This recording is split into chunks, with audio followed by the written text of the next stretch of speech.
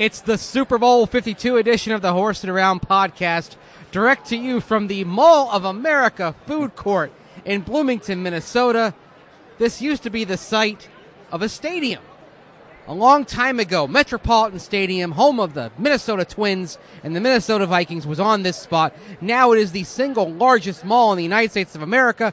This week, home to Radio Row, where we on Orange and Blue 760 did our shows. Before we wrap up the week, we've got a podcast for you. I'm Andrew Mason. Alongside me here in the food court, in the shadow of Chick-fil-A and Panda Express, Thai Express, Naf Naf Grill, and Shake Shack and other delights. Ryan Edwards, good to have you, man. We've eaten well this week. Oh, my goodness gracious. Yeah, we just, I tried my very first Juicy Lucy moments ago, and I'm glad we had a chance to walk it off a little bit, to be honest. I needed that jaunt back over here to the food court. That thing hits you like a lead balloon. But, boy, it has been a lot of fun. We are at the tail end of our 3-week excursion between the Shrine Game, the Senior Bowl, and now the Super Bowl. It's been a blast, man. Been an absolute blast. It's been a blast, and you talked about the 3-week excursion, Shrine Game, Senior Bowl, Super Bowl. We've talked to a lot of people in the course of those 3 weeks, and the landscape for the Broncos as they head into the offseason, it looks a bit different now than it did when this whole thing started. They've coached in the Senior Bowl. The quarterback landscape has changed with the reports that the Chiefs will be trading Alex Smith to Washington, a trade that will be officially consummated at the start of the new league year in March. Kirk Cousins has said he wants to test the market. The Broncos coached Baker Mayfield of Oklahoma and Josh Allen of Wyoming last week at the Senior Bowl. Dude. Wow. I mean, crazy. What a roller coaster. And as you used to, the line from Draft Day, it's a different world than we lived in a week ago. When we were doing this podcast, we were sitting down at the Renaissance in Mobile, Alabama, the Renaissance Hotel side of Radio Row there, and we're talking about the quarterbacks, we're talking about draft picks, and here we are now at the Super Bowl. Alex Smith is no longer in the AFC West. Kirk Cousins is guaranteed to be a free agent now. Things have changed considerably. Or have they, really? Because would the Broncos still consider going with one of those rookies that they coached up in the Senior Bowl? There are so many different layers to this, and boy, it is so much fun to talk about. So much fun to talk about, and of course, the fact that free agency comes before the draft, that certainly helps define things. So free agency kind of becomes the first possibility. And look, they're going to add a quarterback in March. I think that's without question. The question then becomes, which kind of quarterback? Is it the bridge quarterback that allows you to say, hey, we've got a starter going into week 1, and then you're not locked into picking a quarterback in the draft, even though you probably would pick a quarterback high? Or is it Kirk Cousins? And I think now that Alex Smith is out of the equation, if you're talking about a franchise-type quarterback that you're handing the keys to for the long term, the one possibility is Kirk Cousins. Now, multiple teams are going to be in play for him. Yes. And based on what we've heard from Kirk Cousins talking to some national media outlets late this week, he's intrigued by testing the market. So you're going to be in a bidding war for Kirk Cousins. And where does that bidding war go? It's a 30, 32, 34 million a year? It's a pivotal moment for the Broncos. You look at what's going on in the AFC West right now. You look at the direction the Chiefs are going. They're going to turn things over to Patrick Mahomes. The Raiders still have Derek Carr. They got a new head coach in John Gruden. You look at the Chargers, expecting them to stay kind of where they're at in contention, maybe a little bit better than 500. The Broncos are at a pivotal moment for this team because the decision at quarterback, among several decisions, but the decision at quarterback, if they decide to go free agency, they swing for the fences, they get Kirk Cousins.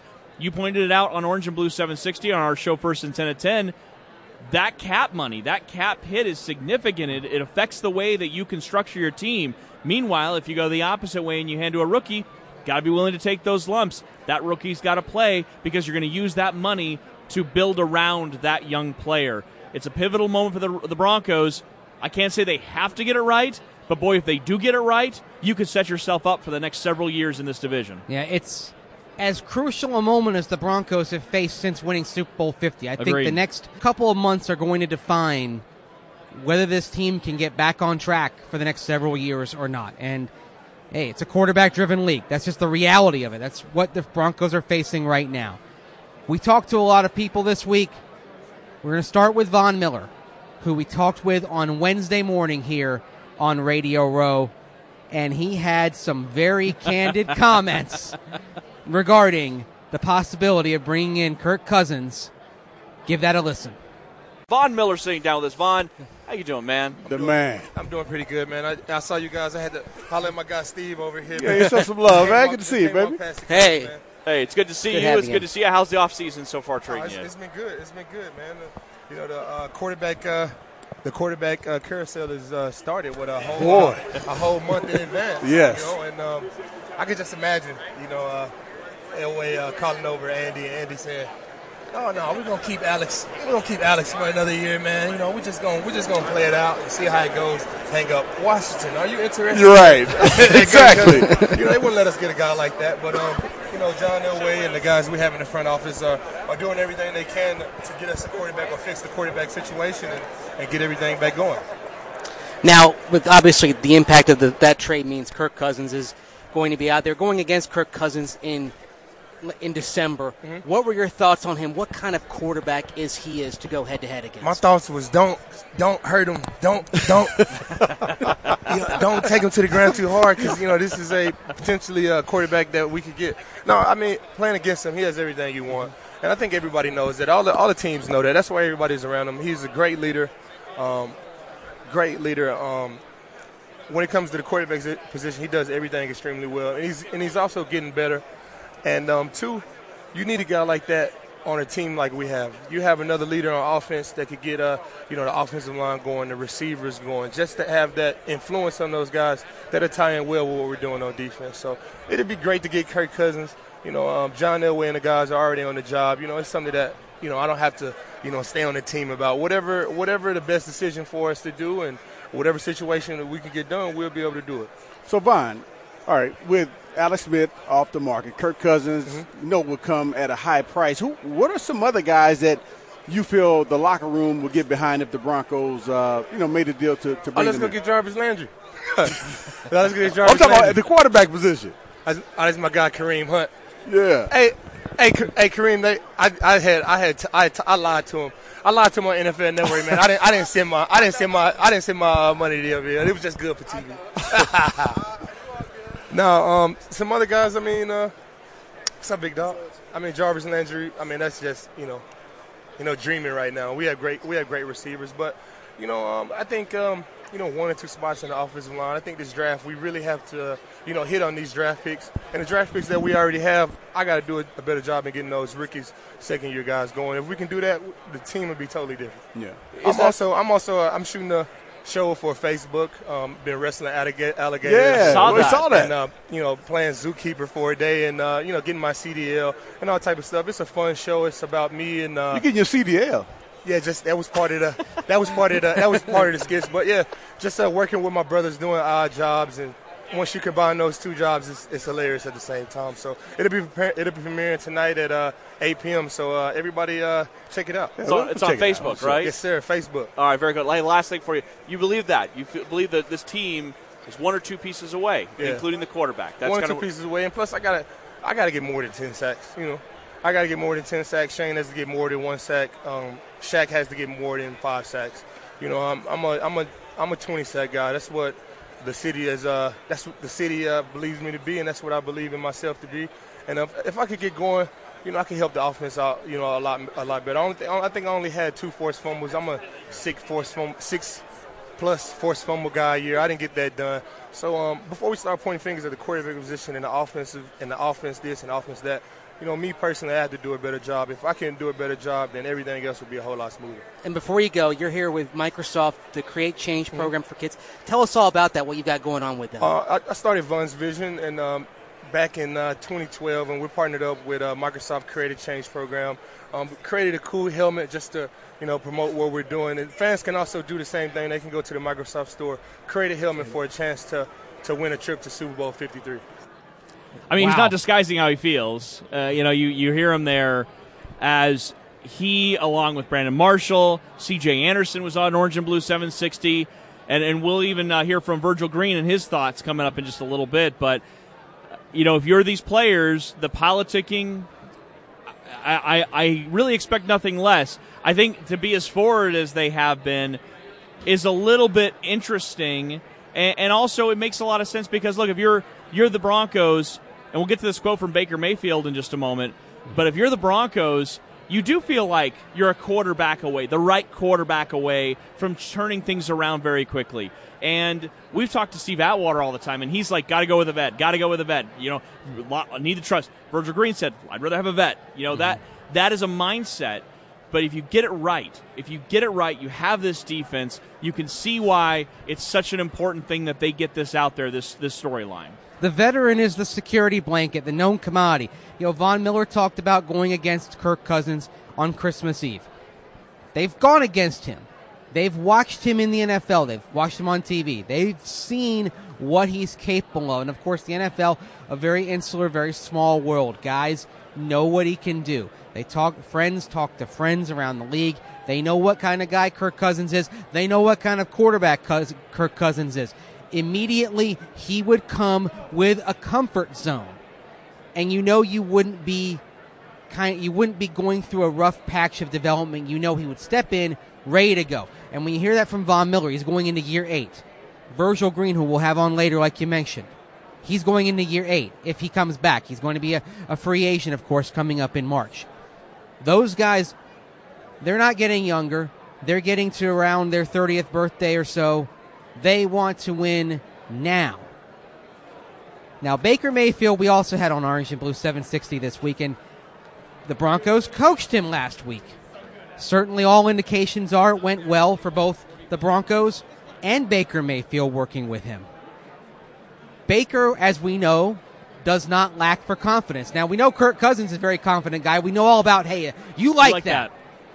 And, hey, I love that swagger, that attitude that he's always had, that even though it didn't seem like he was getting the love from the Washington organization that I feel he deserved, that he always had that resolute belief in himself. Baker Mayfield clearly has that resolute belief in himself that for some team in the NFL, he can be the man. He had praise for the Broncos coaches, and certainly he believes that for a team, he can be that guy and be that guy right away, as he said to Brandon Cristal and Matt McChesney on Friday on Orange and Blue 760. Here's the clip. They're very close, very, very close to being in this game right now. Right. 5-11, just all they need is one game changer, somebody to lead those guys, to give a spark. And so I think I can be that guy for any team, but I think going to Denver would be an ideal spot for me. Great defense, great tradition, like you said, and then they're very close on offense. I mean, how do you not get goosebumps listening to that? Yeah. I mean, if you're Broncos country, you've been looking for that.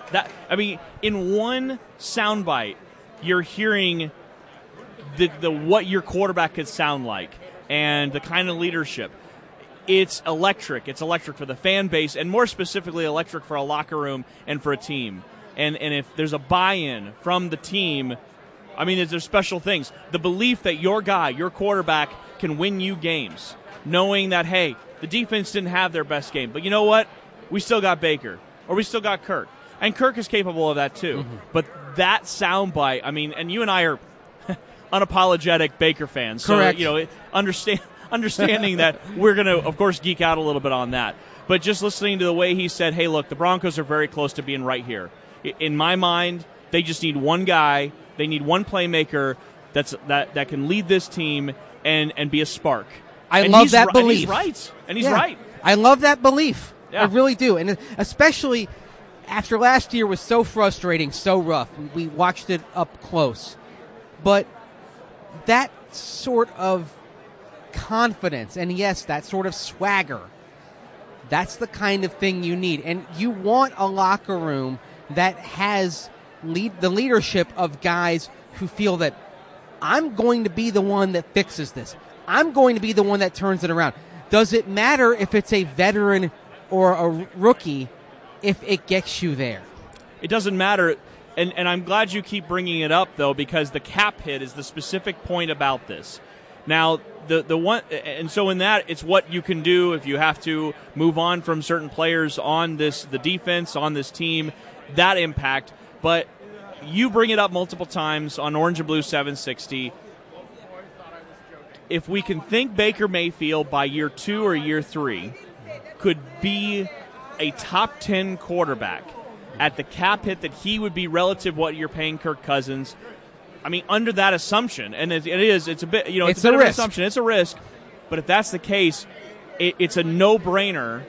The only thing is John Elway willing to take that year, the first year, and understand, at high end, we're hoping maybe an average quarterback with his quarterback rating, and maybe it's better. Who knows? It might look like Philadelphia with Carson Wentz in 2016. Example. But it could be Jared Goff. Remember the final 7 games, he lost all of them. Yes. Could be that. And there were scheme problems. And there probably was a lot some coaching of problems there, too. Yes, 100%. But that's the thing. So you got to know that that's what's going to possibly happen. And, yeah, of course, you'll have a vet here. You'll have a hedge. We expect that. But you got to be willing to make that commitment if you go that route as an organization. That's the $64,000 question. Maybe more accurately, the $64 million question. Because that would be the range of the guaranteed money that Kirk Cousins would draw. Starting point, because the reports of Alex Smith getting potentially $71 million guaranteed. Holy smokes. When I saw that, my eyes bugged out a little bit. It's a quarterback league, but my goodness. Alex Smith at 34? Yeah, 34. Yeah, 34, you're right. So what's Kirk Cousins' guarantee going to be? 80? Or more. Oh. Wow. And in that case, see, under that perspective, I can see people being resistant to that. I can see why you'd be resilient and say, I don't know if it's worth getting in the mix of the bidding war that's going to happen with him, knowing that there are teams that have not unlimited, but they have unbelievable cap space. The Browns, the Jets, they can throw whatever number he wants at him. And if you're specifically the Jets, and we had Jason La Canfora on our station a couple of days ago, and he thought the Jets are just the number one overall, no question, team. I'm starting to feel like that's an interesting point, and I'm kind of agreeing with him. I'd say if I was handicapping it today, the Jets are the number one because they do have some guys there. They do have I think they have the right coach too. The question would become if Todd Bowles is developing a quarterback. I don't know. I mean that doesn't strike me as a developing kind of quarterback guy. What's the rest of the coaching staff look like? And I don't remember their OC off the top of my head. But that for me is more the interesting perspective here. Yeah, and they're going to make some changes on their offensive staff. Yes. Heading into 2018. I'm actually looking them up right now here. Yeah. Jeremy Bates. That's right. Yeah, he got promoted. Quarterback coach, former Broncos assistant. Yes, of course. Now going to the Jets. Yeah, that was great podcasting there as we took a pause while I looked up who their new offensive coordinator was going to be. He's the Jets' 6th offensive coordinator in the last 8 years. But at the same time, you figure there's some stability there. Todd Bowles did get the extension based off the work he did in terms of keeping the Jets out of the cellar. I think a lot of us thought the Jets were going to go 2-14 or worse this past year, and they were surprisingly competitive. So they're going to be in the mix. Cleveland, we know Joe Thomas has been very vocal. Got 35 million reasons he should come to Cleveland. Yeah. Sounds familiar, doesn't it? But then again, you've got the cap room, but it's not always the cash as well that's there. Because there's the cash budget and there's the cap room, and of course, every dollar that's guaranteed you have to put into escrow. Yes. So, but the other thing to consider, is it going to be all about the money for Kirk Cousins, or is it going to involve the best situation? Something tells me he's not simply going to sign the deal that gives him the most cash, We're on the both same page. potential or guaranteed. He doesn't seem like the kind of person that simply is going to say, I want the biggest deal. I want the best situation. That's what Kirk Cousins seems like to me. No, we're 100% on that. And then that becomes more of the debate topic on what are those things besides money. And he had a very telling quote, I thought, and Nikki Javala pointed this out. It was on Sirius XM NFL.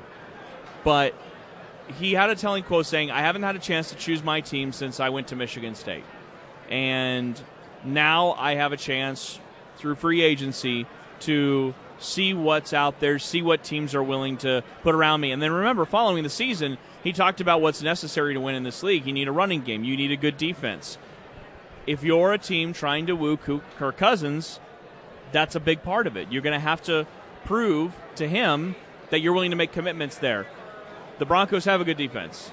That's something that they do have. But so does Jacksonville if they wanted to get into the fray. And why wouldn't they? They really do look like they're a quarterback away from being a favorite in the AFC next to the Patriots. So there are plenty of teams that could get in there. It just depends on the dollar amount will be a factor, no question, but it depends on what Kurt's looking for, and that's really where I think the Broncos could have a potential to shine in that perspective. Minnesota has the most interesting situation to me. Oh, I know. About $54 million, according to overthecap.com, of cap space going into 2018. Now, they could franchise Case Keenum. That would be a simple move on their part. But if you're Minnesota, I mean... But you've got Keenum, you have Teddy Bridgewater with an expiring contract, Sam Bradford with the state of his knees. And you know what you could do? You could franchise tag Case Keenum and still go after Kirk Cousins, and if you get Kirk Cousins, you move on from Case Keenum. They remember Josh Norman. You can do that. Carolina. You can take it back, and then you free that money up. Now, when you give the guy the franchise tag, it counts against your cap, even if it's unsigned. Now, the thing that could mess that up would be if Case Keenum signed the tender. Right. And he might sign right away. Yeah, he might say, okay, fine. Yep, done. I'll make $21 million or whatever it is for the quarterback this year. That'd be a heck of a poker game to play. Because the thing is you can start franchise tagging like mid-February. Mm-hmm. You can start the franchise tag process then. So what I would do if this is all, who knows if this is going to happen, but I would wait till the very end of that process. Then I franchise tag Case Keenum, and then I wouldn't return his call for a few days as I try to go get Kirk Cousins. But anyways, that's just, who knows if that's going to happen. What if he sends the form back to you? What if he faxes it back to you, says, okay, signed, sealed, delivered, here you go. Man. I'm just or he saying, walks back in, it's signed and notarized. If you're but if you're the Vikings, boy, I mean, that would be... And if you're Kirk Cousins, teams that are right there, mm-hmm. I really feel like Case is going back to Minnesota. I mean, we're here in Minnesota. I feel like that is the inevitable conclusion to this story. I do too. After the miracle at Minneapolis, it just feels like there was too much momentum this year, and he did too much for the team coming in a backup role. It feels like that he's off the table. That's why I think we focus so much on Kirk Cousins, because he is legitimately the only guy out there that you would say that's a starter. Everybody else, there's question marks. Everyone else is, you're drafting a guy. That's right. You're drafting a guy early. And that quarterback that you'd bring in is probably a bridge. I think you get beyond Cousins and you get beyond Keenum, and that's what you're talking about. Bridge guys that maybe they surprise you, but you're still looking to this very deep draft class. And speaking of that draft class, we had one of NFL Network's draft experts, Daniel Jeremiah, joining us this week. His mock draft came out right around the time of the Senior Bowl. And, of course, as he admits, it's a little bit blown out of the water now because he did have Baker Mayfield going to Washington, which has now traded for Alex Smith. But we talk about Mayfield, Josh Allen, other quarterback prospects. Quentin Nelson, liked his comments about Quentin Nelson of Notre Dame, who he has mocked to the Denver Broncos. Give that a listen. All right, we're going to be joined by Daniel Jeremiah, who works with NFL Network at Move the Sticks. What's up, Daniel? How are you, man? What's going on, guys? How's it going, man? I'm doing great, man. I tell you what, Appreciate the time, I man. remember watching him growing up, and they're always even bigger, man. He's big man. safety. I don't see dudes like that walking around trying to anymore. lose weight, man. No, they're good big, good Good big, big. good big. We were just talking about last night. We went to the Legends Lounge, and even players there. John Randall came and he's like, "Hey, man, don't hit anybody while you're here." He's one of the best, man. on, It's man. just so fun to watch you, man. It's a pleasure to meet you. Hey, John Randall. Oh, thank you. My pleasure. No. The pleasure is ours. But thanks for coming. All on right, the well show let's here. deal, talk. man. We'll talk about quarterbacks. Yeah, sure. I mean, we have Kirk Cousins sitting right behind us, but let's talk about the draft quarterbacks. Just out of the Senior Bowl this last week, what were some of your impressions of the top two names there with Allen and Mayfield? Yeah, no, it's fascinating. You couldn't be any more opposite in every way with those two kids. But, Mayfield, I thought, had a better week of practice. Mayfield, to me, I love about him is just as you write in the scouting report, just the word quick would just come up repeatedly. Quick feet, quick release, works quickly through his progressions. He got a little snap on the ball, too. He's not Allen. Allen's got just a ridiculous arm. He is so big and physical. He can still move. I thought it took him a little bit of an adjustment period early in the week. That's to be expected. You're coming from Wyoming. You haven't played in a month. It took him a little while to knock the rust off, and then you get in the game. The second half of the game, you got to see what Josh Allen can be when everything's clicking. He's not there yet, but, man, if you can get him to that spot consistently, he's a unique talent.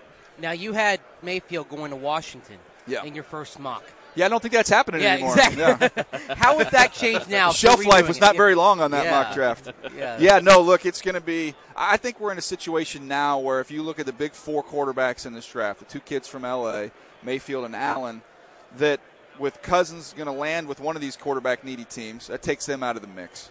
Now I think you're in a situation where you could see one of these guys, maybe even two of them, kind of drift down a little bit.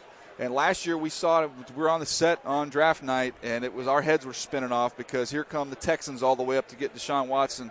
And then here comes the Kansas City Chiefs to go get Mahomes.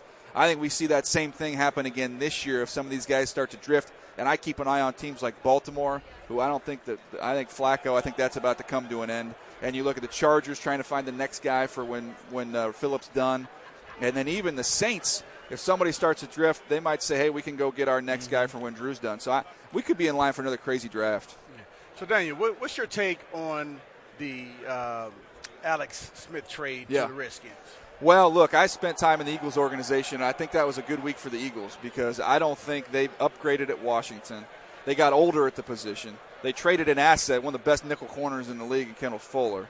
So I didn't really look, they should have paid Kirk Cousins a long time ago. That was a mistake that they made, and they haven't really recovered from it. I just thought at that point in time when you think you can't get Kirk done, okay, it's a rebuild. You got to go get a young quarterback. You look inside that division with Carson Wentz and Dak Prescott, they're going to be in their prime for a long period of time coming up here, and now you're going to be aging at quarterback with a 34-year-old. 3 years from now, you're going to be back in the quarterback market again. Yeah. So I think if you're Philadelphia or the Cowboys, you think you're in a two-team division right now because the Giants looks like they could talk themselves into thinking Eli Manning's got a lot more left and they could pass on one of these quarterbacks. So I don't know. I just think you build your team to win your division, and I didn't get that one. I mean, that's the great debate here for us locally when it comes coming back to the Broncos for a second. Should they go all in on Kirk Cousins? Should they draft one of these quarterbacks that are coming out in this class? They have the 5th overall pick. What would you do? Well, I just think I would want one more crack at it with this defense. Okay. Now, people can say the window is closing or closed. That's up to interpretation. I think there's still a lot of good pieces there on the defensive side of the ball. And it's not like Kirk is 34. He's 29 years old. So you can have a sustained run with him.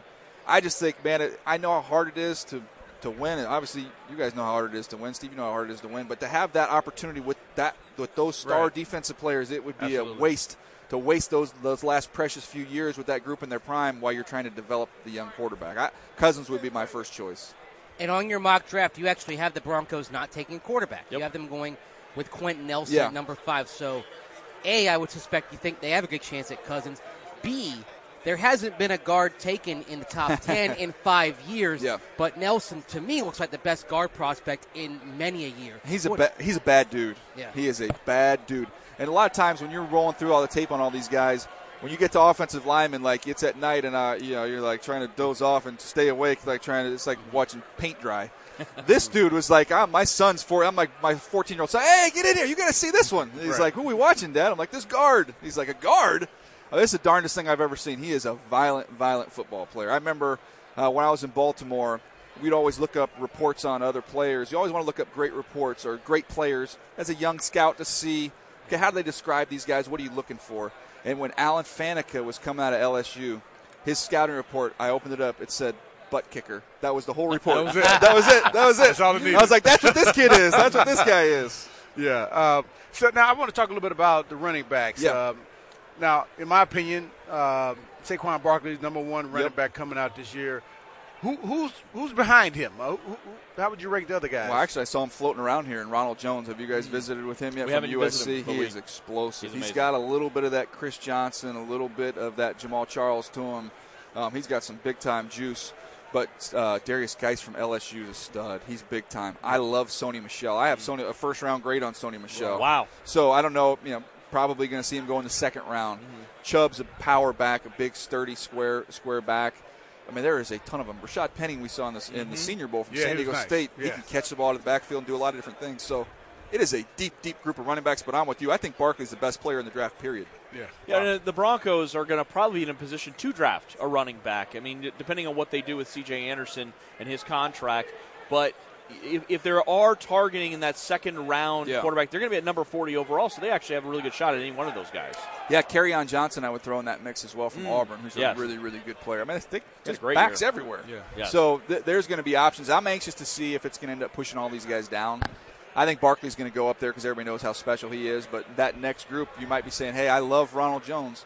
But if I got to take Ronald Jones at 12, I might just wait until 45 and I get Kerryon Johnson. Right. Who, is a good player in his own right. So that's going to be fascinating to watch. Is running back the deepest position in the draft, or you just see the depth elsewhere? I think it's right there. Quarterback is one of the deepest group of quarterbacks that we've had in a long time, too. But I would say running back offensively is definitely the deepest. Defensively, I've been rolling through a bunch of these underclassmen corners the last couple of weeks, and that's a really good group there as well. Last year we had a ton of them. Not as deep as last year, but still a really good group of corners. Yeah, what did you think about the cornerback out of North Carolina? I liked him. I know who you're talking about now. MJ Stewart. MJ Stewart. Yeah, no, he's a good player, and he's going to be a value pick in this draft. I think you can play him outside. You can play him inside at nickel. I think you can play some free safety, so he's got some versatility he could bring. But in this draft, you're probably talking about him as like a fourth-round guy. Okay, I mean, that just speaks to the depth that we have. I mean, when you go through these junior corners, the Denzel Ward from Ohio State reminds me of when Pac-Man was coming out of West Virginia. He's going to be 5'10", but just he might run 4.28. Like, he's crazy. Wow. Top 10 pick. Yep. He's a top 10 dude. Jerry Alexander from Louisville is really, really good. I mean, the list goes on. There's a ton of them. So we're talking with Daniel Jeremiah with NFL Network at Move the Sticks on Twitter. Just a couple more questions for you. If the Broncos do acquire Kirk Cousins, they're able to get him in the free agency sweepstakes. What would be a good quarterback for them to get in the later rounds that you think? Because, again, we think that they're going to restock a little bit at that position. Who would you like them to see them target? Well, there's some interesting names out there. I mean, we saw a couple of them at the Senior Bowl. Kyle Lauletta, to me, from Richmond, who ended up, he threw for over 200-something yards. In the 3 touchdowns. Yeah, he was awesome in the second half. So, to me, you've got some development still there as a kid from Richmond, and you've got time if you get a Kirk Cousins where maybe you take a flyer on somebody like that in the 5th or 6th round and you got somebody to develop. It would be ironic, though, with Kirk, if you sign Kirk and you draft a guy in like the 4th or 5th round, he might think he's getting Kirked because that's exactly what he did. RG3 with all the money and the high profile, and Kirk came in kind of under the radar and ended up getting that gig, so it would be kind of ironic. One of the most interesting guys last week at the Senior Bowl, Marcus Davenport. Yeah. What happened to his stock last week? Did it pretty much stay the same when all said and done? I was so perplexed by that because everybody was killing the kid during the first couple weeks of practice. And I'm like, hold up now. You realize this kid was a basketball player. He weighed 198 pounds coming out of high school. He'd only played defensive end 1 year in high school. He's Defensive Player of the Year at UTSA. But still, from UTSA to the Senior Bowl talent, it's an adjustment period. It's a different speed. You've got to give those guys time to get adjusted to that. And then everybody's killing him day 1 and day 2. Day 3, he has 2 sacks in the team period, 2 more pressures. And I'm like, it just took him a minute. And then he was back to dominating. Then he get in the game. He's got a sack. He's got a scoop and score. He's making all kinds of plays. I'm like, man, you got to give these guys a second to adjust. Daniel Jeremiah at Move the Sticks on Twitter, the Move the Sticks podcast. Check that out. Of course, from NFL Network. You see him all the time. Dude, it's been fun watching your career on the rise. I remember talking to you a few years ago, and Andrew was like, hey, you should give this guy Daniel Jeremiah a chance. I was like, all right, I'll check him out. And now, I mean, look at you, man. You're blowing up. So it's great to see that. Thank you so much for the time, man. Hey, thanks for coming on, man. I appreciate it. We all get paid to watch football. It ain't bad. That's right, man. Awesome. The Quentin Nelson earlier in the interview. I thought you were going to high-five him. I really thought in the middle of the interview you might just reach up and high-five him because I know you've been – and look, I watched Quentin Nelson. I was the same way. I didn't call my kids up to the room to watch it with me, but he jumps off the film. I mean, my goodness. I mean, as soon as you watch it, he's a mauler.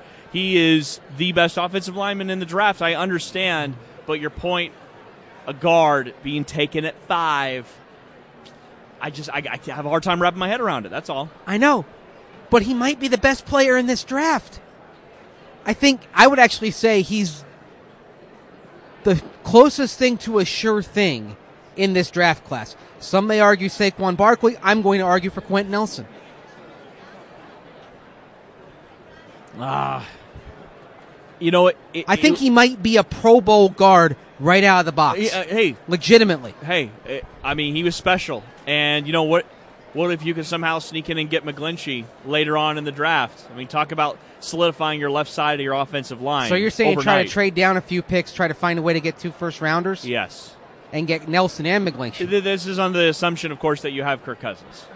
But, talk about, immediately making your starting offensive line, which is something that they have to do, too. Build the Great Wall of Denver. Talking about those two guys, Leary, Paradis, and Garrett Bowles to the right side. You're done. It's done. Then you're not getting Will Hernandez. Well, but you already weren't going to get him if you get Quentin Nelson anyways. That's true. So, but I love Hernandez and Nelson. I guess the point being, I'd love to end up with one of those two guards one way or the other. Get one of those guys. You see what happens when you have an elite offensive line. Mm-hmm. It makes a lot of sense for the Broncos on multiple fronts.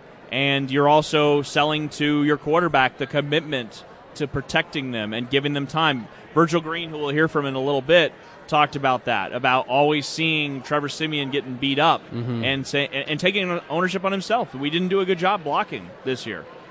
And so, that's part of it. Obviously position players, offensive weapons, those are all part of it. But having an offensive line starting from the trenches helps the running game, helps the quarterback, helps everybody. Yeah, and look, with all the talk of quarterback, I think the Dias cast, it's evident that the quarterback position, the guys in that room, it's going to look much different than it did last year. And certainly it was rough for Trevor Siemian, what he went through.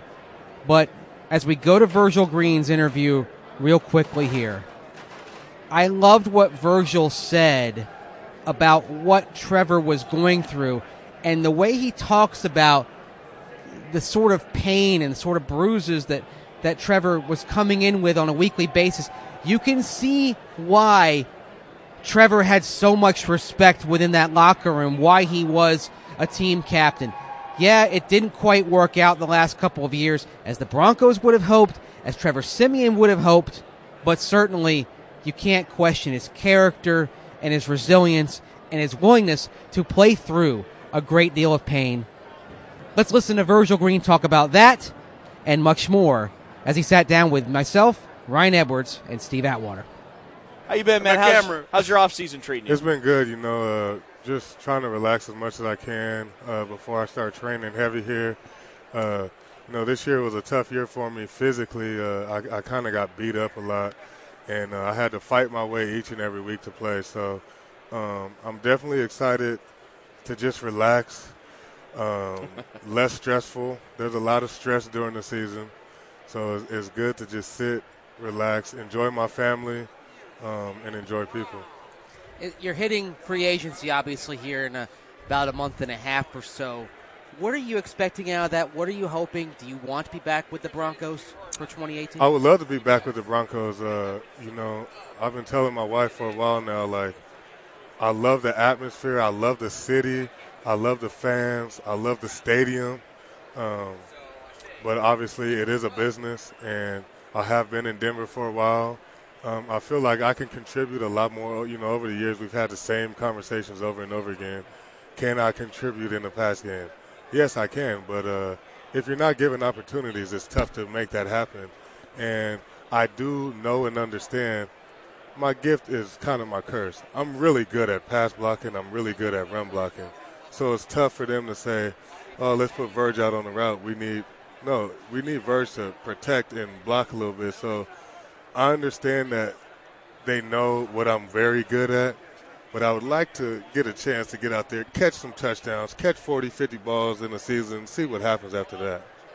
So, Virgil, what's your take on the quarterback situation? I do think having a guy like Peyton around for so long and seeing what needs to come from the quarterback position, it's just the guys we had at the time were just a little too young. And, I mean, even Peyton didn't have a great start to his career, so it just takes time. The guys we had, I believe in. You know, Brock, I believe in Brock. I believe in Trevor. He's a true competitor.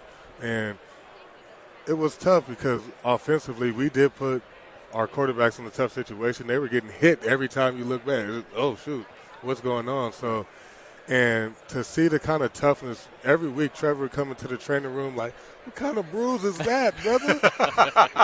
But he's still playing. I'm like, man, if I had a bruise like that, bro, right, I don't know if I'd be out there. So, you know, we had guys play through a lot of games, a lot of things, try to play tough, and it was just a tough year for us. It just goes to show how tough it is to win in the National Football League, you know. And somebody was telling me earlier, you're spoiled. Yeah, I kind of am spoiled. My first few years in the NFL, even with Tim Tebow, we made it to the playoffs. And I kind of am spoiled. Now it's to the point, especially when you win a ring, that's all you want. Right. And this year was tough for me.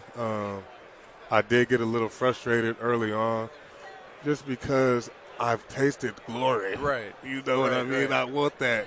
And it's tough for me to watch. The reason I'm here at the Super Bowl is because I can't watch the Super Bowl at home. Mm-hmm. I'm jealous. I'm a jealous person. I don't. Need to be here. Yeah. I cannot watch the game at home in peace. Right. Because I'm talking, I'm complaining, I want what those guys are going to experience, not just that day, but for the next few months, for the next few years. Mm-hmm. And it's just tough to be at home and not be involved. Yeah. We're talking with Broncos tight end Virgil Green here live on Radio Row. Hey, man, a lot of your teammates have been politicking for Kirk Cousins. We had Von Miller on our program. We just played a cut from C.J. Anderson. Brandon Marshall recently mentioned it. What's your take on that? Well, my take on that is Virgil Green may not be there, so unless I'm there, I can't really compliment on what it would be like. But I do know this: Kirk Cousins is a good quarterback to me. Some of the plays he's made, I know guys that have played with him at Michigan State. They rave about him. So I think it could be a good situation.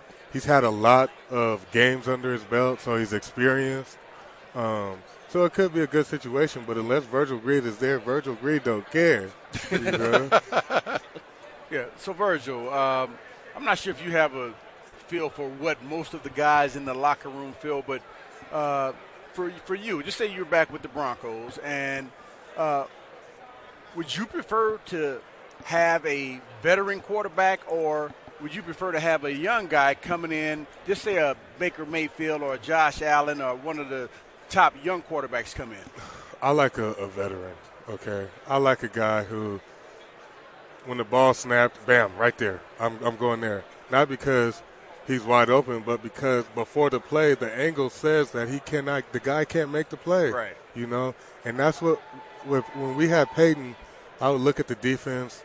I'm running a diagonal route, but I know I'm getting the ball because of the way the defense is structured. So I turn ready. I turn knowing when I catch the ball, I got room to work. Right. And having a guy like him that's so confident in what he's doing, it's a game changer. Yeah. We're chatting here with Broncos tight end Virgil Green. Just a couple more questions for you.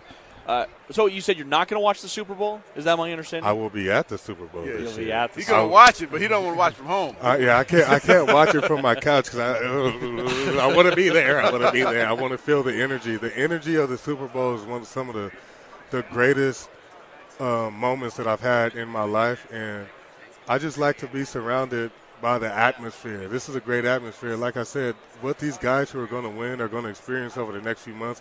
Now, I don't know if Tom is getting sick of it by now, but I know I wouldn't. It's a good problem to have. Yeah, right. I know I wouldn't get sick of it. So what they're going to experience over the next few months and over a lifetime is a great feeling. Seeing some of the guys who I've won a Super Bowl with in Denver here, and just clinging our rings together. Like, it's just a great experience. Man, you want to pop one of them diamonds out of there, man. No, look, if a diamond pop out of here, it will be replaced immediately. Well, what I was wondering is because the Patriots have become a rival for the Broncos. Absolutely. Do you find yourself, in this case, rooting against the Patriots in this game? You know, I never just go for the Patriots, but it's tough to go against them when Tom Brady's at quarterback. I mean, I was telling somebody earlier, some of the things he does, it's not like they're ahead, they're winning by 30 all the time. No, they've had to fight. I mean, last year in the Super Bowl, you know, you're watching the game like, yes, no, wait,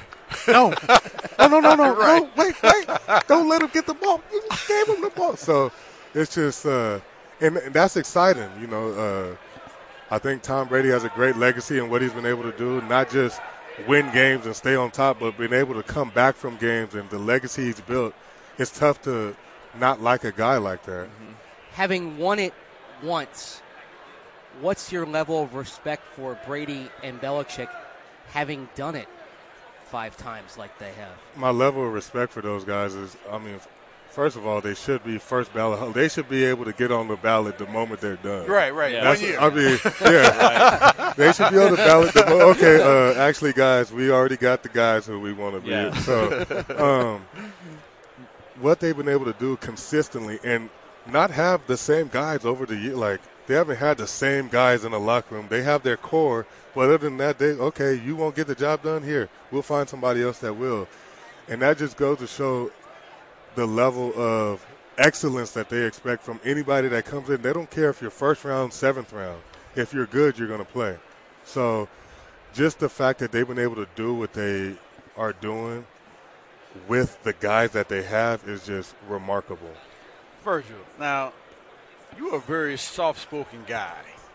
Now, before games, though, you turn into somebody else because I'm almost afraid to say something to you before the game, man. I do. How do you transform like that, man? Well, I feel like my last name suits me very well. You know, I call myself the Hulk. I could be a real nice guy, but don't make me angry. Okay? And, you know, like you said, I am a soft-spoken guy. I'm a nice guy. But when I'm on that field, I can't be that way. Right. You know, you got these dudes a lot bigger than me, you know, going at me and trying to make my life, you know, difficult, but I don't accept that. You know, all right, if you're going to go toe-to-toe, let's go, brother, you know, so. Yeah, I see you before the games, man. I'm like, hey, man, I want to say what's up. Oh, man, he's looking kind of crazy right now, man. you gotta turn into that, you know, for the games, and I just love the excitement, the adrenaline that comes with it, knowing that somebody's going to be going at you head-to-head, and you got to find a way. You know, my college coach always told me, you got to find a way to find a way. At the time, I was like, hold on, what kind of riddle is that? But you just got to find a way to make things happen. You got to find a way to win. I don't care if this guy's a first-round pick. Exactly. I don't care if he's a Hall of Famer. You got to go against him. Are you just going to let him throw you? No. You got to find a way to win, and that's my mindset each and every day. Virgil's in an interesting position right now in his career and with free agency. You talked about it. We talked about it after he left the interview, that he could be a round 3 free agent, round 2 free agent that the Broncos would consider bringing back. I can't see him going in the first wave unless the right situation falls in his lap and somebody else saw. The problem for Virgil right now is where the league's at with tight ends. If you're a blocking tight end, you're not a premium player. If you're a receiving tight end, you better be elite, and if that's the case, you're going to get big money. But look, Tyler Eifert's going to be out there. Jimmy Graham might be out there. Virgil Green's not going in the first wave. He's not going to be one of the premier names. It would have to be a team that saw enough out of him, and really his best year was 2 years ago, and they were barely a winning team. Even in 2015 when they won the championship, you know, he wasn't a prominent part of the offense. We always thought maybe once Julius Thomas left, he could be that guy. But I thought you made the great point that if he becomes a day 3 wave or a third-round wave of free agency, the Broncos could consider bringing him back. But again, is he a starter for this team next year? I'm not sure he is. And look, Jake Butt is the guy that you want to emerge. 5th-round pick, but really first or second-round value, the way you're looking at him. You accepted that he perhaps wasn't going to play his rookie year, and he didn't. So you were sacrificing a year knowing that you had a potential high-round talent coming in. So he's worked his way back. You're expecting him to play. He, I would say, is the best route runner of any guy in that room already. The question is, what is he going to deliver as a blocker? But certainly, you're expecting and hoping that Jake Butt is your week one starter at tight end. Virgil Green, if you manage to bring him back, certainly he's depth. But at the same time, if you bring him back, is he competing for a spot with, say, Jeff Hireman, Austin Traylor, Matt Lacoste, those guys? It could be a wide-open competition, and I wouldn't shut the door on the Broncos bringing in another draftable guy. They saw some guys who looked good down at the Senior Bowl. It was a pretty deep group. You know, there was Troy Fumagalli out of Wisconsin. Durham Smythe had some moments, him out of Notre Dame. Conklin out of Central Michigan, and a guy that you really liked and really came on strong, I thought, that week, Mike Gesicki out of Penn State. Yeah, he, for me, is the most fluid route runner, and if you're looking for a receiving tight end, could immediately make an impact. As far as a blocker goes, I can't say I've studied enough on him as a blocker. Most of what I've watched in him has been about his route running, because that's what I'm looking for. The Broncos, they have guys they could use as block. I think Austin Traylor is a good blocker. Austin Traylor's a good blocker. So you have that. What you need is a mismatch guy, a guy on third down when you have 3rd and 4, 3rd and 6, that you know you can get 5 to 6 yards when you need it. And you also need a slot receiver. But with a tight end and the way the league has gone, you can move those guys around. And I saw elements of Jimmy Graham when I watched him running routes. They used him in ways that, like the Chiefs used Travis Kelce, they used him in ways like that at Penn State. And so for me, as definitely one of the top 5 tight ends in this group, you might be able to get him in a 3rd or 4th round. And I think he could be an impact guy this year. So if I told you the Broncos could get Mike Gesicki and Deshaun Hamilton, both Penn State guys. Oh, I wish I got to describe Ryan's reaction. Dude. He leaned back in his chair, and there was a dreamy, faraway look in his eyes. Look, you're talking about two of the crispest. Their route running sets them apart from so many other players at the Senior Bowl. You saw it. Yes. And I had been on Deshaun Hamilton when we were heading to the Shrine game. Yes. I was telling you going into that, I was like, I got to see this kid. Now, he wasn't the most impressive wide receiver at the Shrine game. That was Darius Fountain. But he was good enough. And then when he got his chance to go to the Senior Bowl, you saw a bit of the way he separates. He's a returner, so you get your punt returner right there. He's a slot receiver. That's an immediate impact kind of player right there. Deshaun Hamilton or Braxton Berrios? Who do you like? Well, I'd probably take Deshaun. I think the upside's higher. Braxton Berrios was fun. We look, he's one of those Wes Welker kind of guys, and not just because he's a white dude, but he's a Wes Welker kind of guy. His wiggle, I thought he did a great job sort of selling out his body constantly. Deshaun didn't have to do that because his athleticism was so much better. He was already separated. He didn't need to sell out for anything. He'd just go get the ball. And he had a couple drops early in the practice, but boy, as the practice week went on, it just seemed like Deshaun Hamilton was always in position to get the ball. I would be happy with either. I will say this. Deshaun Hamilton can go outside if need be. Agreed. I can't line up Braxton Berrios outside. Can't he is strictly a slot. He's 5'9", I think. Yeah. Yeah. No, there's nothing wrong with that. No. And he, I think, will have a very good career in the NFL in a specific role. But there are more things that Deshaun Hamilton can do than Braxton Berrios. That's why I think Deshaun will end up going higher than Berrios. If you could get Deshaun in the 4th round. Maybe the 3rd round comp. Yes. Okay. I can dig that. I think he did 3. enough over those 2 weeks to move up some people's draft boards. I think he's top 100 right now. That would be right there. He's the all-time leading receiver at Penn State. Yeah. I mean, that alone is going to get you a little bit of a look. And again, he just showed that ability with his route running where if you know where he's going to be, he's going to lose his guy. And you need those guys that, as a slot receiver, can lose their man within 3 yards.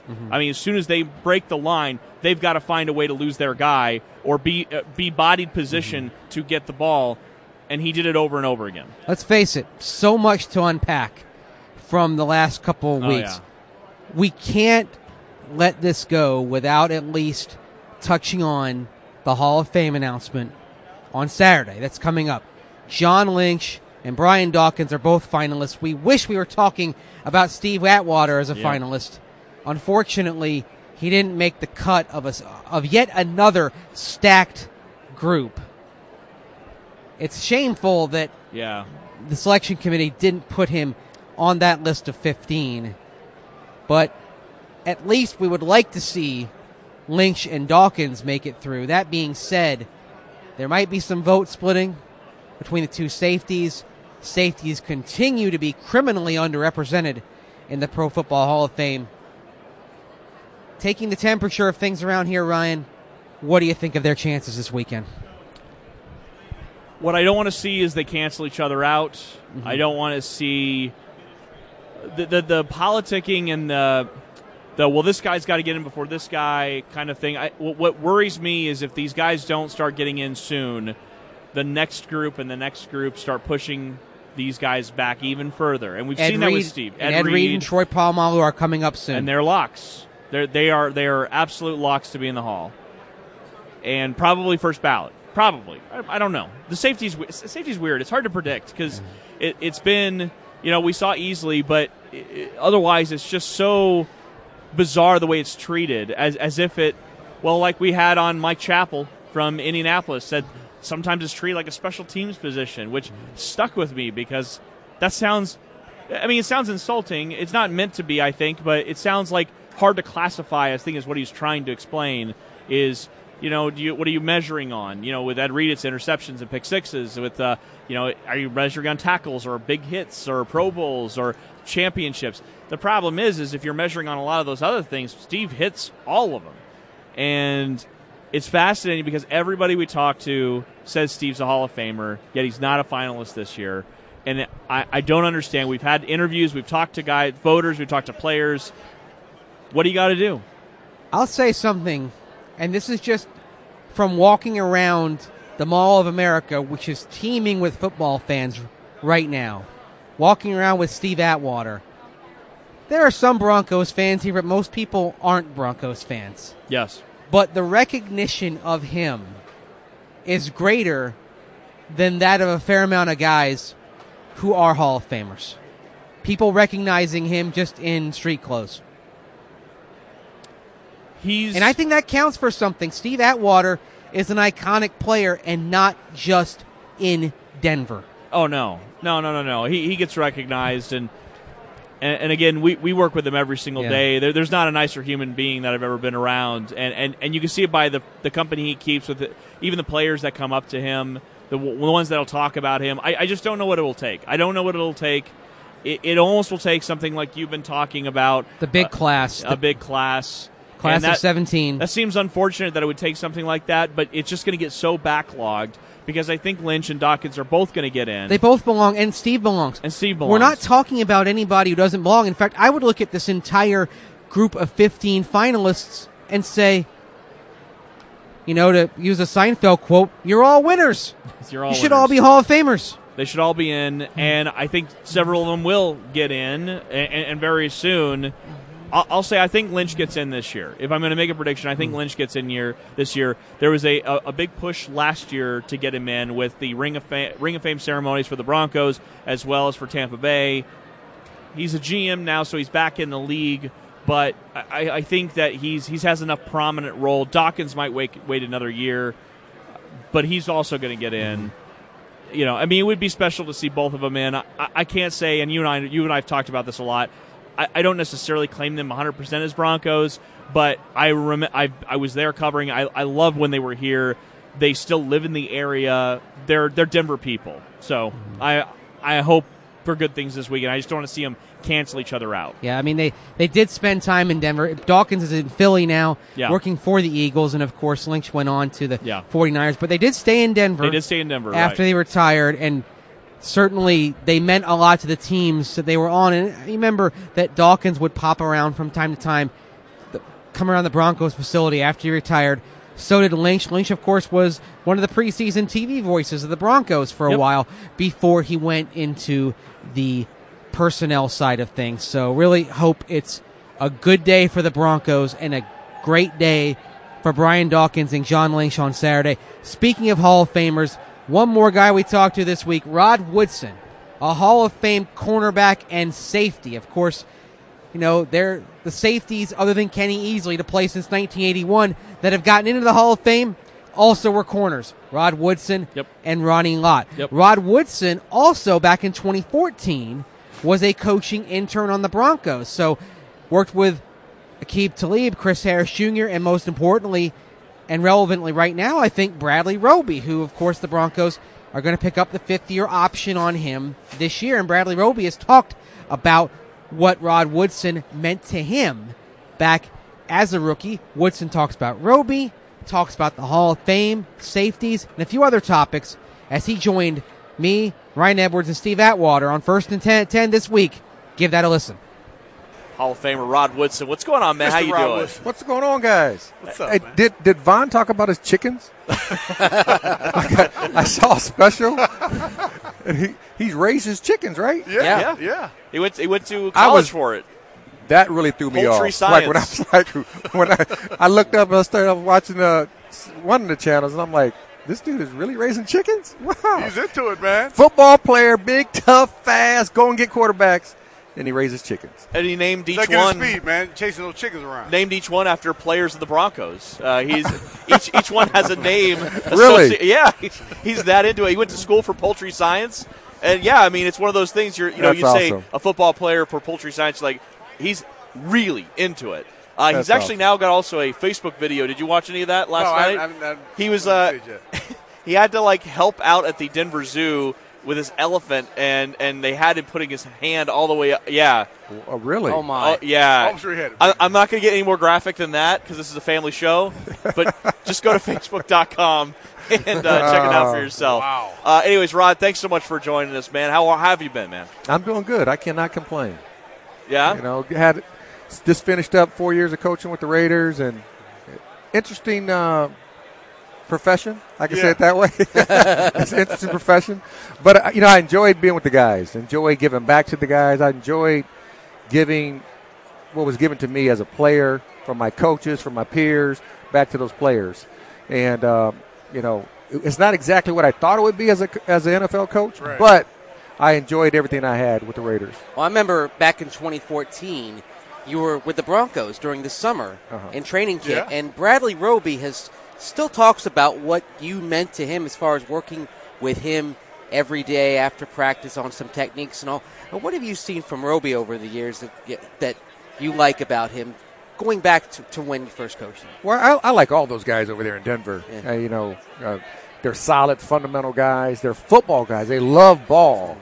And when you find guys like that who are also talented, that really bodes as well for a defense and especially for a secondary. But when you talk about Talib and Roby, and Chris Harris, those guys all can play solid football. And one thing I think about Roby is that he's still learning, and he's learned even after I left from those guys because they all had different skill sets. They all see the game differently. We all do. Everybody has different lenses. Everybody has a different perspective of the game. Yeah. And I think taking a little bit from him, taking a little bit from Chris, taking a little from Talib, whoever else we might talk to, and putting that into his tool belt, that's how you become a really good player. So, Rod, you've been coaching for the last 4 years, always been a great athlete and teacher of players. What's next on your horizon? You know what? Right now I'm just happy to be off. Right. It's like, man, you do not have a vacation when you're coaching. Right. It's kind of refreshing not to have to get up at 5:30 in the morning and get down to work. More than likely, I think I'm going to get back into the broadcasting world. Okay. I did NFL Network for 7 years before coaching, so get back into TV and radio. The life is a lot easier not as much stress. Yeah. And I don't have to win any games to see if I'm going to stay here or not. I just have to talk. Hey, that's what we do, man. We make our picks for all the games. And now, just to imagine if everybody in the radio, in the industry of media industry, had to make picks, and if they didn't win, at the end of the year they got fired. Yeah, that's man. how stressful it is as a coach. Yeah. Every year, every week, you got to win a game, and you got to think about, okay, now, am I coming back next year? Are they going to keep us around? That's too much stress. Yeah, I don't want to put that on Ryan, man. Yeah, come on now. So that's too much. Yeah, talk trash. So I mean, Ryan lost. Was he losing all the time? He's winning. Okay. Ryan was winning for a so while. that's I was winning. that's Steve caught us and passed us in the playoffs. Yeah. Okay, so I'm 6-0. I'm 6-0 in the playoffs. You feeling it, huh? Yeah, we get to the Super Bowl week, and we're both trailing by 3. And he's like, I'll let this one count for 2. That's all right. You guys want to? I can't let y'all tie me up, man. I know. We're, of course, chatting with Hall of Famer Rob Woodson. How's the game changed? You were talking about coaching up DBs, talking about coaching up cornerbacks. From when you played to now, the speed of the game. I mean, we were just talking about it yesterday. I mean, you need 3 bona fide cornerbacks, stud cornerbacks in this league now because of how much of a passing league it's become. Yeah, the speed of the game hasn't changed, but just, back in the day we used to play against a run and shoot. Well, everybody's a run and shoot. Mm-hmm. The NFL is now the run and shoot. The third down is every down in the National Football League. When people go to 21 personnel, 12 personnel, that's a relief for defenses. Right. They stay in the 3 receivers, 1 tight end. They'll go to 4 receivers. They'll go to 05, what we call 5 receivers. Yeah. They'll go to 04, what we call 4 receivers and 1 tight end. They don't even have running backs in the game anymore sometimes. So that's the difference. And I think also the way the game is called, I think, is a lot different because you can't touch them. The quarterbacks are overly protected in the pocket, out of the pocket. The receivers, the defenseless player is protected. No headshots. So everything, all that is completely different than what it used to be. I think the biggest thing is you're right. You need 3 bona fide players on the back end. If you don't have a safety that can cover in the slot, then you need 3 corners because you're going to stay in your nickel package and your dime package all the time. Interesting. I mean, you talk about corners and safeties. You played both, and you're in the Hall of Fame. There are, and Ronnie Lott, another guy, played both in the Hall of Fame, and there are a bunch of corners, comparatively few safeties. And obviously, we're trying to get Steve Atwater in at some point. Why do you think safety goes relatively unrecognized compared to cornerbacks historically? Well, safeties are more cappers, so they don't see them like the values for some reason or another as a corner where he can get his hand on the ball. So but the mindset of, first of all, when you talk about the Hall of Fame voting, I disagree with the whole process. That's the first thing. I think the criteria has to be different because I think what's going on nowadays is that you're seeing guys maybe with some stats, or if they're in TV, they get pubbed a little bit more. Yeah. And then the guys who, because I keep saying if one of these safeties go in, then Steve Atwater, Carnell Lake, all those guys have to go in. Yeah. But people don't talk about them because they're not on TV every day. Carnell Lake is a coach. He's on the radio. You don't see their faces every single day. So, I remember when I played, against that. I played with him in the Pro Bowl. Let me tell you a couple Pro Bowl stories. Uh-oh. Every Pro Bowl, he would, crush me on hits. He's going to get the receiver. I have to run to hear you, too. And then he would run into me and dude, I'm on your team now. You don't have to hit me. But, and you like to see people like At go in because I believe At belongs in. I believe that Carnell Lake belongs in because they're going to put Troy Polamalu in. Ed Reed's going to go in. Yep. Ed Reed's going to go in more so because he has a lot of picks. That's right. But if he was a safety that had 30-something odd picks, then it's the question mark. But I think all those guys, when you define the game and define what greatness is, those guys epitomize everything that you want at that position. Hey, good stuff, bro. I like that. Yeah. I need to go talk for you, baby. Yeah, talk for you in the room. Yeah, he needs somebody in there. Yeah, there you go. Hey, I wanted to talk to you. Go back a little bit to the covering the tight ends and receivers. What would you recommend as a way of defending, just say, Rob Gronkowski, Travis Kelce? What's the solution to guarding these tight ends? Because most safeties aren't equipped to cover them. Now, Eric Berry, was able to line up bump and run them in the slot, but most safeties can't do that. What would be your solution to trying to handle that? Go back to the very beginning. So if you go to the off season, so I'm going to the fundamentals of everything. You go to the off season. So the season gets over after this Sunday. The players don't come back into the building until April. Okay? And then when they come back into the building, they go to phase 1 of OTAs, which that means they're only in the classroom. And then they do that for a couple weeks, and they go to phase 2. And that's for a couple weeks they can go outside, but they can't be competitive against another position or your position across from each other. And then they go to phase 3, which is OTAs. That's only 10 of those. So they really don't get the foundation that they need to learn. And then when you go to training camp, you don't have, when you do one-on-ones, normally the safeties are doing 9-on-7. Right. So first of all, I think the mindset of where the game has gone and how they really set up their scheduling for the practices needs to incorporate the safeties coming back down into doing the one-on-ones on a consistent basis so they can learn how to cover on a consistent basis. Because you want those guys, this is a passing league. It's not a right. I mean, you still need to run and tackle. It's still a contact sport.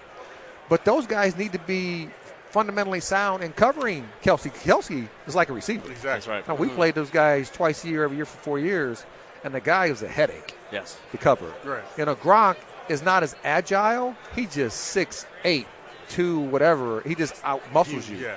You know, so I think there's two different ways to go about it. I think with Gronk, you got to be more physical with a guy like that because he's not going to outrun you, but his catch radius is tremendous, but you got to get into his body so you can't get his hands up. Where Kelsey, you just got to run with that guy because he's going to run. He runs really good routes. Right. Yes. And some of the stuff that Kansas City does puts you in a dilemma because now sometimes you're in a run fit and they'll run him to the flat. Right. And if you don't go with him, they'll throw it to him.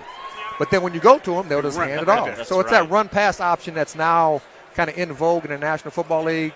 Not like the college ranks, but it's getting there. Yeah, and that's a great point you bring up. And in fact, actually, the Eagles have run pass option more than any other team in the league, which, you know, it becomes kind of it's a bigger thing, introducing some of those college styles into the NFL. What do you think about that and defending it? I always hear defenders talk about that. That's one of the biggest challenges because, I mean, it's just what do you commit to? Well, they're reading they're counting numbers. Yeah. You know, if the box is loaded, they're going to throw it. If the box not loaded, they're going to run it. It's really simple. It's not real difficult. We make it sound difficult, and people make it seem very hard. But what they do, they read and count. That's all they got to do. And at the end of the day, if you play a split safety defense, if that's your main coverages, then you're going to be in trouble. If you play more single high where you got people in the box, you can and put people into the curl areas, then I think you're fine. If you can keep, more than likely than anything, if you can keep your backers behind the ball, that helps your defense with the run-pass option. You say behind the ball, what do you mean by that? So if the ball's sitting here, just, you know, if they're in a 30 technique, so they're behind the guard, behind the 3 technique, and the other backer being right behind the other guard. So behind the ball that way. Gotcha. Because they're going to be in the run fits. If they can stay behind the ball like that, it takes the run-pass options out. So with the way the game is evolving, like you mentioned, more of a passing-based game, does the type of safety that's coming in the league, does that guy have to change? Is the in-the-box thumper, is that guy going a little bit out of vogue in favor of the coverage safety? It is unless you play like Cam played. You know, I think the way that Seattle defense played for several years, probably like a really high for a 3-year span. Solid football since they really started playing good. But yes, I think for the most part, the big thumper in the box core, because they're not going into 21 personnel with a fullback. Yeah. You know, when they do a lot of times there's 12 personnel and they'll put the tight end and put him in the backfield. It's not the same mindset of how they went about it when we first came in the league. When I first came in the league in '87, it was 70% run. And wow. It was, I mean, my matter of fact, when I held out with the Steelers, came in, played only like 5 games, and I came into what we called a Charger package, and I became the linebacker. Well, when they see me in there, they're like, check. We're running. that fullback dive is going right toward 26. Hey, I wasn't ready for that. But now they just don't go to that type of stuff because they don't have the fullbacks. And a lot of teams don't even carry fullbacks. Right. So I think the mindset is gone, and I think the more you can find a safety that can cover somebody in the slot and still roam and be physical, it bodes well for your defense because you don't have to go to your sub package. You got any stories about Atwater you want to share? Outside of the ones he kept hitting me when we were at the Pro Bowl? That's a good one. Come on, Rod, every year. It was like a three years running. I didn't wear thigh pads. We didn't have to wear thigh pads back then. Every year he would hit me in my thigh, and I would get a thigh bruise at the Pro Bowl. At the Pro Bowl. Story, man. Every year at the Pro Bowl. I like, come on, man. Quit hitting me. I used to take you over to practice, man. I can't believe you're going to tell these stories on me. Hey, nobody's supposed to get hurt at the Pro Bowl. I mean, that's it right there. Hey, listen, you're sitting in Hawaii. I was your ride, man. And I got to sit on the beach with a big bag of ice on my thigh. Right. I was your ride, man. We're going to do your ride like that? Well, just because you were his ride doesn't mean you should hurt him. I mean, I wasn't trying to I'm hurt never him, taking man. a ride with you ever again if that's how you're going to treat me. He was explaining to me, though, that he went all out in the Pro Bowls because you got more money, about $10,000 more when you won the game. Yeah, you did. And so you went all, you're like, hey, I got family, got friends here. I got to pay for their flights and their hotels. You know what? Also, you got to remember now, the Pro Bowl, they played a little bit better this year. Yeah. But it's the mindset behind the guys. The millennials are different. They don't think like we think. They don't see the game like we see the game because that's all they know. They grew up with cell phones in their hands. Mm-hmm. We grew up with no cell phone. My first cell phone, man, that thing was so big. It looked like a big old radio. I had a battery pack. That was a cell phone. Big long antenna. You couldn't take a selfie. Yeah, you had a little bit long antenna. When the flip phone came out, you thought you was cool. Oh, yeah. You like get the phone and you flip it open. Like you just thought. But these kids are different. So they don't have the same mindset. But at least they're competitive this year, and hopefully from here on out at the Pro Bowl, we can keep seeing that. Yeah, earlier in the interview, great stuff from Rod, and it's funny. I tweeted out a picture of him. It was actually a really cool picture. I put it like black and white, kind of Raiders, and I got all these Broncos fans that got so mad about that. Like, why are you supporting this guy? And it's like, come on, man. He's an amazing guy, amazing athlete. You can at least appreciate that, even if he's a Raider. And he was briefly a Bronco. That's right, and he was briefly a Bronco.